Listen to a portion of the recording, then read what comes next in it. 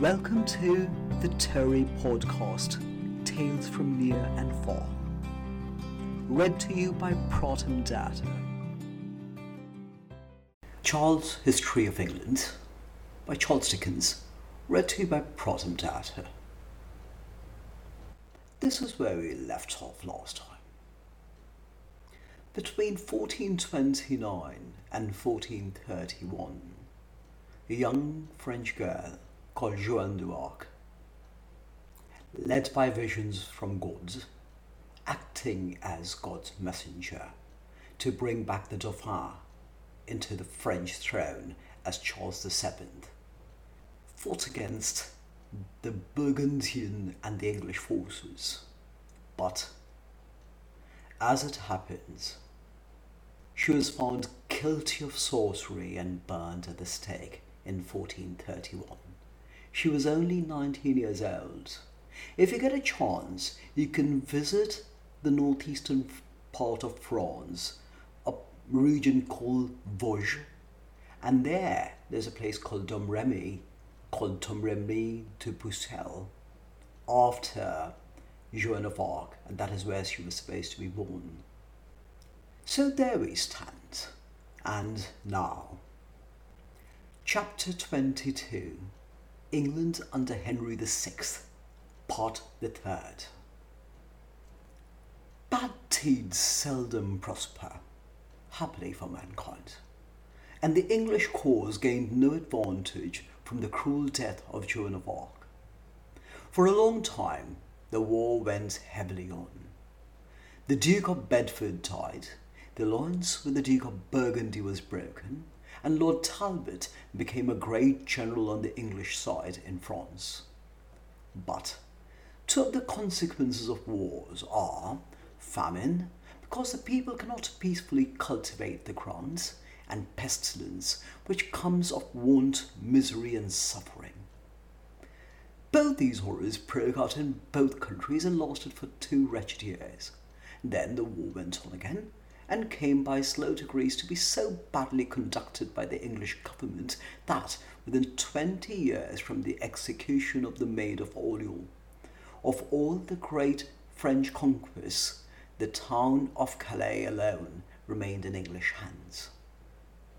While these victories and defeats were taking place in the course of time, many strange things happened at home.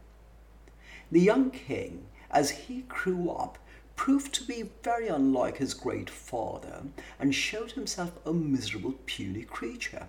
There was no harm in him.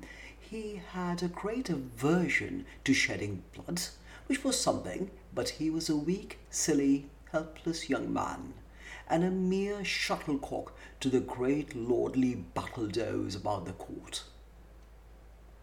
Of these battledores, Cardinal Beaufort, a relation of the king, and the Duke of Gloucester were at first the most powerful. The Duke of Gloucester had a wife who was nonsensically accused of practicing witchcraft to cause the king's death and lead to her husband's coming to the throne, he being the next heir. She was charged with having, by the help of a ridiculous old woman named Marjorie, who was called a witch, made a little waxen doll in the king's likeness, and put it before a slow fire that it might gradually melt away. It was supposed in such cases that the death of the person whom the doll was made to represent was sure to happen. Whether the Duchess was as ignorant as the rest of them and really did make such a doll with such an intention, I don't know. But you and I know very well that she might have made 1,000 dolls if she had been stupid enough, and might have melted them all without hurting the king or anybody else. However, she was tried for it, and so was old Marjorie, and so was one of the Duke's chaplains, who was charged with having assisted them. Both he and Marjorie were put to death, and the Duchess, after being taken on foot and bearing a lighted candle 3 times round the city as a penance, was imprisoned for life. The Duke himself took all this pretty quietly and made as little stir about the matter as if he were rather glad to be rid of the Duchess. But he was not destined to keep himself out of trouble long. The royal shuttlecock being 23, the Battledores were very anxious to get him married.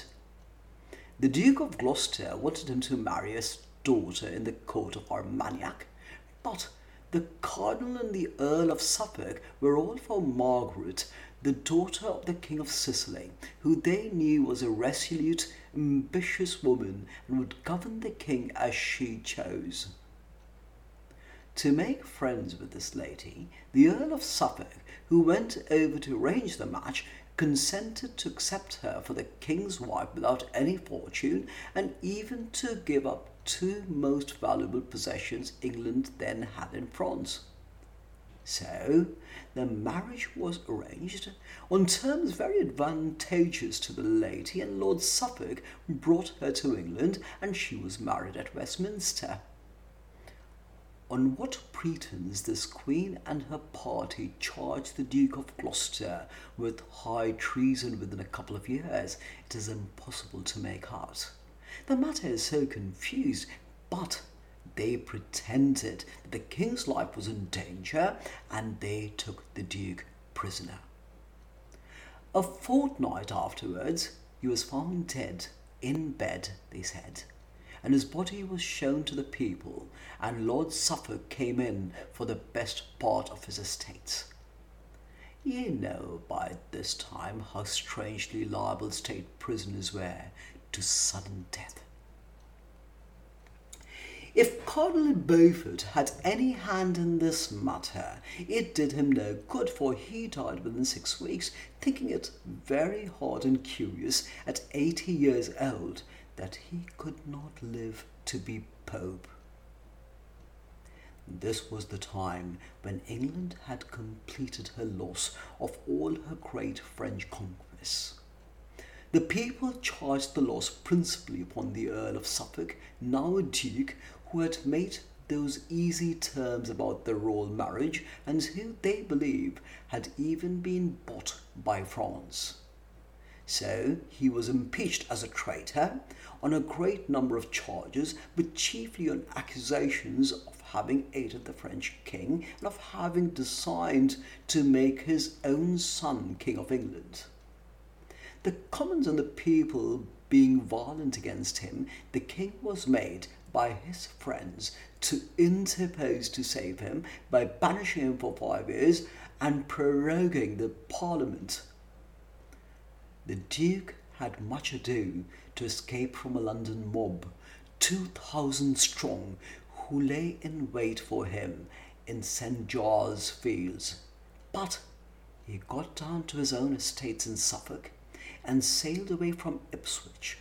Sailing across the Channel, he sent into Calais to know if he might land there, but they kept his boat and men in the harbour until an English ship carrying 150 men, called the Nicholas of the Tower, came alongside his little vessel and ordered him board.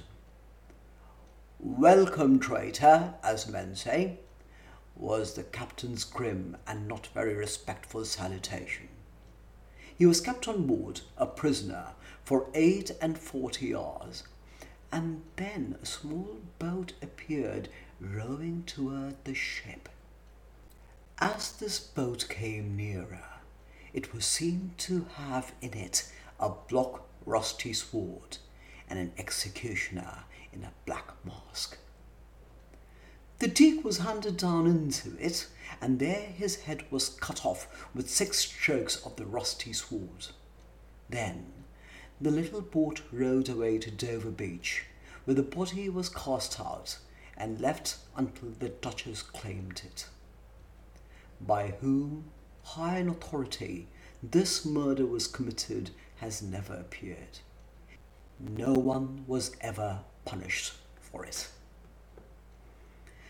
There now arose in Kent an Irishman who gave himself the name of Mortimer, but whose real name was Jack Cade. Jack, in imitation of Wat Tyler, though he was very different and inferior sort of man, addressed the Kentish men upon their wrongs, occasioned by the bad government of England, among so many battledores and such a poor shuttlecock, and the Kentish men rose up to the number of 20,000.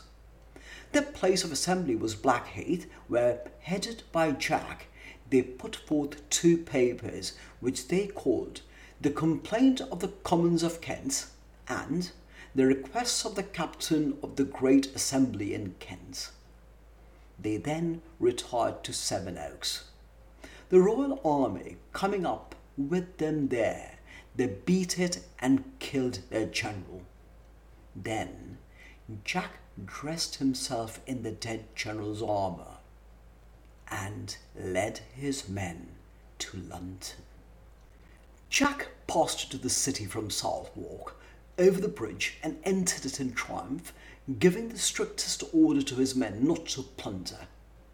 Having made a show of his forces there, while the citizens looked on quietly, he went back into Southwark in good order and passed the night. Next day he came back, having got hold in the meantime of Lord Say, an unpopular nobleman. Says Jack to the Lord Mayor and judges, "Will it be good to make a tribunal in Guildhall and try me this nobleman?" The code being hastily made, he was found guilty, and Jack and his men cut his head off in Cornwall. They also cut off the head of his son-in-law, and then went back in good order to Southwark again. But although the citizens could bear the beheading of an unpopular lord, they could not bear to have their houses pillaged. As it did so happen that Jack, after dinner, perhaps he had drunk a little too much, began to plunder the house where he lodged, upon which, of course, his men began to imitate him. Wherefore the Londoners took counsel with Lord Scales, who had 1,000 soldiers in the Tower and defended London Bridge and kept Jack and his people out. This advantage gained, it was resolved by divers great men to divide Jack's army in the old way, by making a great many promises on behalf of the state that were never intended to be performed. This did divide them. Some of Jack's men saying that they ought to take the conditions which were offered, and others saying that they ought not, for they were only a snare, some going home at once, some staying where they were, and all doubting and quarrelling amongst themselves. Jack, who was in two minds about fighting or accepting a pardon, and who indeed did both, saw at last that there was nothing to expect from his men, and that it was very likely some of them would deliver him up and get a reward of 1,000 marks, which was offered for his apprehension. So, after they had troubled and quarrelled all the way from Southwark to Blackheath, and from Blackheath to Rochester, he mounted a good horse and galloped away into Sussex. But there galloped after him on a better horse one Alexander Iden, who came up with him, had a hard fight with him, and killed him. Jack's head was set aloft on London Bridge, and the face looking towards Blackheath, where he had raised his flag, and Alexander Iden got the 1,000 marks. It is supposed by some that the Duke of York, who had been removed from a high post abroad through the Queen's influence and sent out of the way to govern Ireland, was at the bottom of this rising of Jack and his men because he wanted to trouble the government. He claimed, though not yet publicly, to have a better right to the throne than Henry of Lancaster, as one of the family of the Earl of March, whom Henry IV had set aside.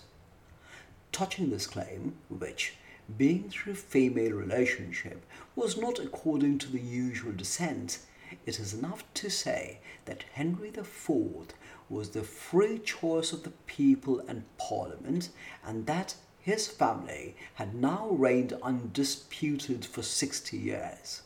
The memory of Henry V was so famous and the English people loved it so much that the Duke of York's claim would, perhaps, never have been thought of.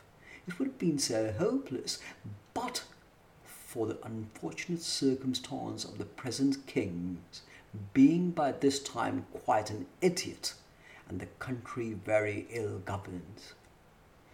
These two circumstances gave the Duke of York a power he could not otherwise have had. Thank you for listening. If you enjoyed it, please comment and please like it and subscribe.